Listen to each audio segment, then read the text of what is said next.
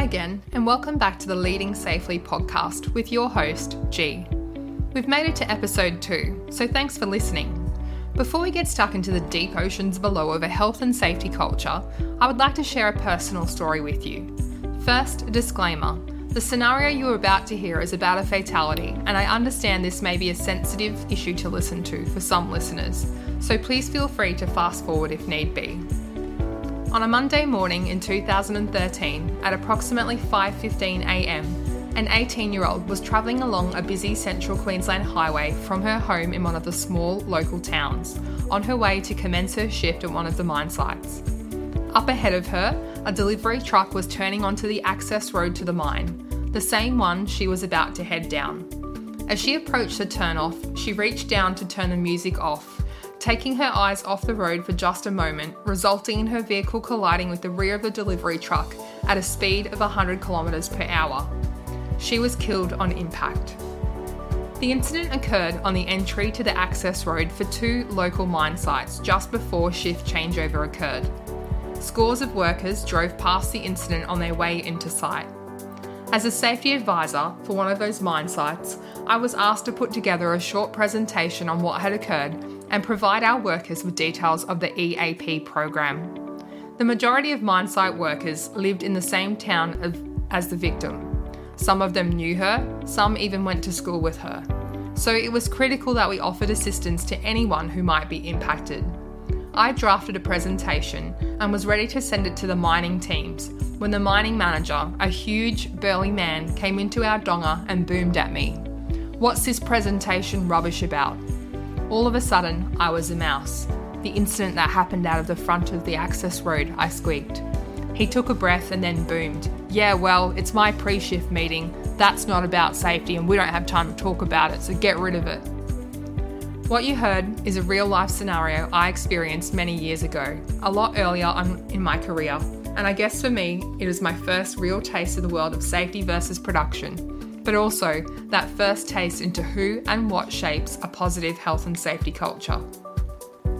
This episode, as promised, is our first deep dive into health and safety culture. We will look at what those terms actually mean, why they are important, and how each of you can make a positive influence on the health and safety culture of your organisation. To begin with, I'm going to reiterate something I said back in episode 1. Everything I'm going to say to you throughout this podcast needs to come from the top layers of the organisation down. Now, don't get me wrong, you can influence change if you create a ripple within the lake of your frontline employees. However, that is all it will ever be, just a ripple. To create a wave of change that makes a difference, it needs to come from the highest levels down. So in saying that, if you are a top-level senior executive, a manager, or someone who is a leader of leaders and you're listening to this podcast, I appreciate you taking time out of your day to listen to this and hope that you find something within these episodes that resonates with you. For those of you who are listening, facing the challenge of working with management who do not totally understand their legislative responsibilities and duties, but also the enormity of their impact on health and safety culture, there are a few things you can recommend, and at the end of the day, these are just recommendations. I would highly recommend completion of a health and safety course, either the Work Health and Safety Supervisors course or the full Certificate 4 in Work Health and Safety. Both of these are nationally accredited courses which can be completed face-to-face via an RTO over a short period of time. These courses will provide an excellent, in-depth overview of both legislative and practical requirements and are relevant to any industry. This will assist management in being able to relate to safety matters that might be raised by health and safety representatives or their own internal health and safety professionals. Once management has that basic understanding, to take things to the next level, I would recommend the creation of some sort of behavioural program. This could be done utilising the skills of internal personnel or, alternatively, an external firm. You will want a program that is tailored to the needs of your organisation and will impact those hearts and minds. Remember, for anything to work though, this is not a set and forget remedy. Just because your management team has attended a course or helped create a behavioural safety program for your site does not mean that they are now magically on board with safety. There needs to be a monitoring and maintenance phase built in that ensures the tools implemented from the learning remains implemented, that visible in-field leadership continues, that peer-to-peer observations continue, that those morale-boosting activities do not just stop after the first safety sausage sizzle has been held. This is vital to ensure that newfound understanding remains top of mind and that the subsequent activities and initiatives remain effective. So what is health and safety culture? The health and safety culture of an organisation is a reflection of the values, attitudes, perceptions, competencies and behaviours of the people that work there. It reflects the organisation's commitment to and prioritisation of health and safety, as well as the effectiveness of the organisation's safety management system. Consider this scenario. I attended an interview with an operations manager for a drilling company in regional Western Australia. The role I was interviewing for was a HSE advisor, and a large portion of the duties were to build their safety health management system to ensure compliance with legislation. This is what job advertisement had said. At the commencement of the interview, the operations manager advised me, and I'm going to quote here, however, I will refrain from using the actual language that was used.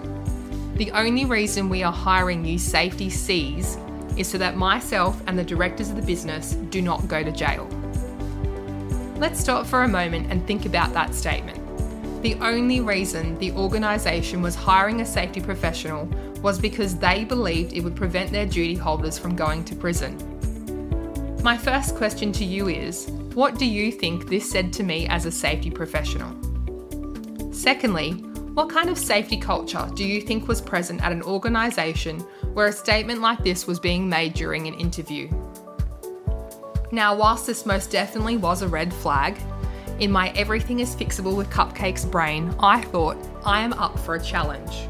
I lasted a week, and I will share more about my time with this organisation throughout the podcast. For me, a health and safety culture has 3 components. First, there is an organisational component. This is all about the organisation's health and safety policy, procedures and systems. Secondly, psychological. This is all about the workers' perceptions, attitudes and values. And finally, behavioural. And this one looks at what workers do, their actions relating to health and safety. I also like to think that whilst this might be what research or studies say, the extra fun component is that health and safety culture can be defined by the actions that workers take when they think no one is watching. This will give you that great insight into do they truly believe in the message or are they just doing it for appearance's sake. On the surface, that organisation that I interviewed for looked great. The directors were well known in town, winning major contracts and growing their business, and they appeared to be doing everything right. When you heard the directors winning jobs, they sprouted safety as if it was a religion they were fanatical about. However, scratch a little deeper and you would see there was so much that was non-compliant and that screamed of a terrible health and safety culture. For example, they didn't hire female drillers because according to their GM, females couldn't handle living in their provided accommodation that they called the dog kennels. Not one single employee had completed an induction because not only had no one created it, but they didn't see the need for it. The majority of their frontline employees were backpackers picked up from a local train station who could not read, write or speak English to a satisfactory and safe level. There was no policies, no procedures, and definitely no work instructions to allow workers to remain safe whilst completing tasks of a high-risk nature. Management would remove critical guarding off drilling components because it slowed the work down. And yet, no one had died, the company still existed, employees still worked for them, and life still went on for their duty holders without any ramifications. The safety culture at that drilling company was horrendous, and I could go on for hours with what I saw and what really took its toll on me as a safety professional. However, just speaking about something, whilst it does bring awareness, does not on its own create change. Actions create change, so the real question is, how do we change that health and safety culture for the better? Working for a variety of organisations over the last 15 years, I've identified some key actions critical to building a positive health and safety culture, which I'm going to share with you now. I strongly believe as a safety leader, you or your organisations need to do these things. 1.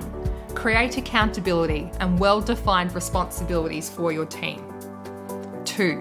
Outline policies, goals and plans for the future. This ensures the continued growth and success of that safety culture. 3. Assess your workplace's current attitude towards health and safety. Pinpoint any weaker areas and safety issues and evaluate ways that could be rectified. 4. Put a strong incident and hazard reporting system in place. At the same time, work towards building workers' trust in that system.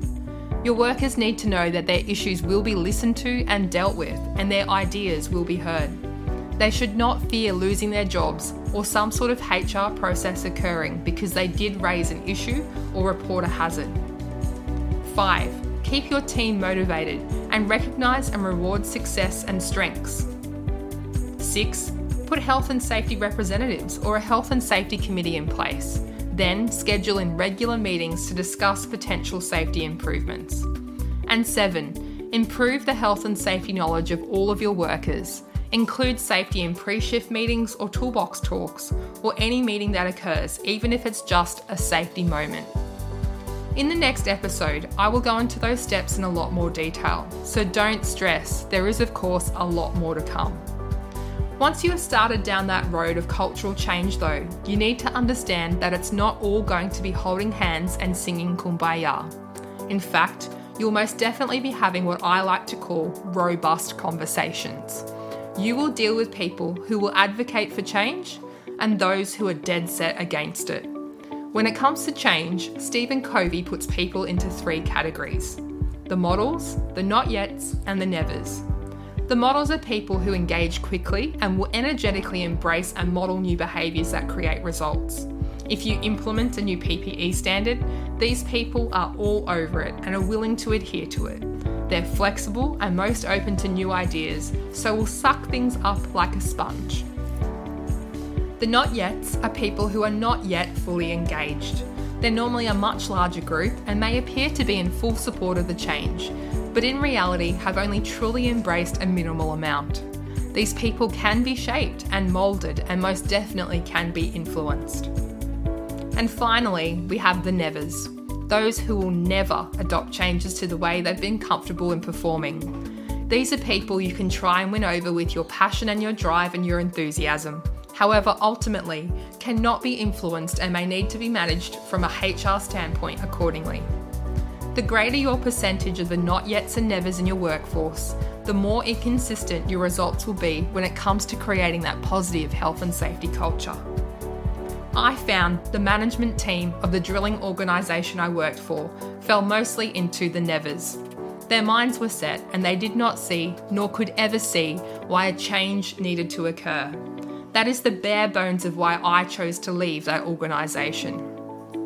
You too may need to make some key critical decisions when it comes to health and safety and the culture of your organisation. But hopefully what we've spoken about today may assist you in making that decision less of a stressful one. Join me next time as we take an even closer look at those 7 steps to building a positive health and safety culture. Until then, thanks for your time, stay safe.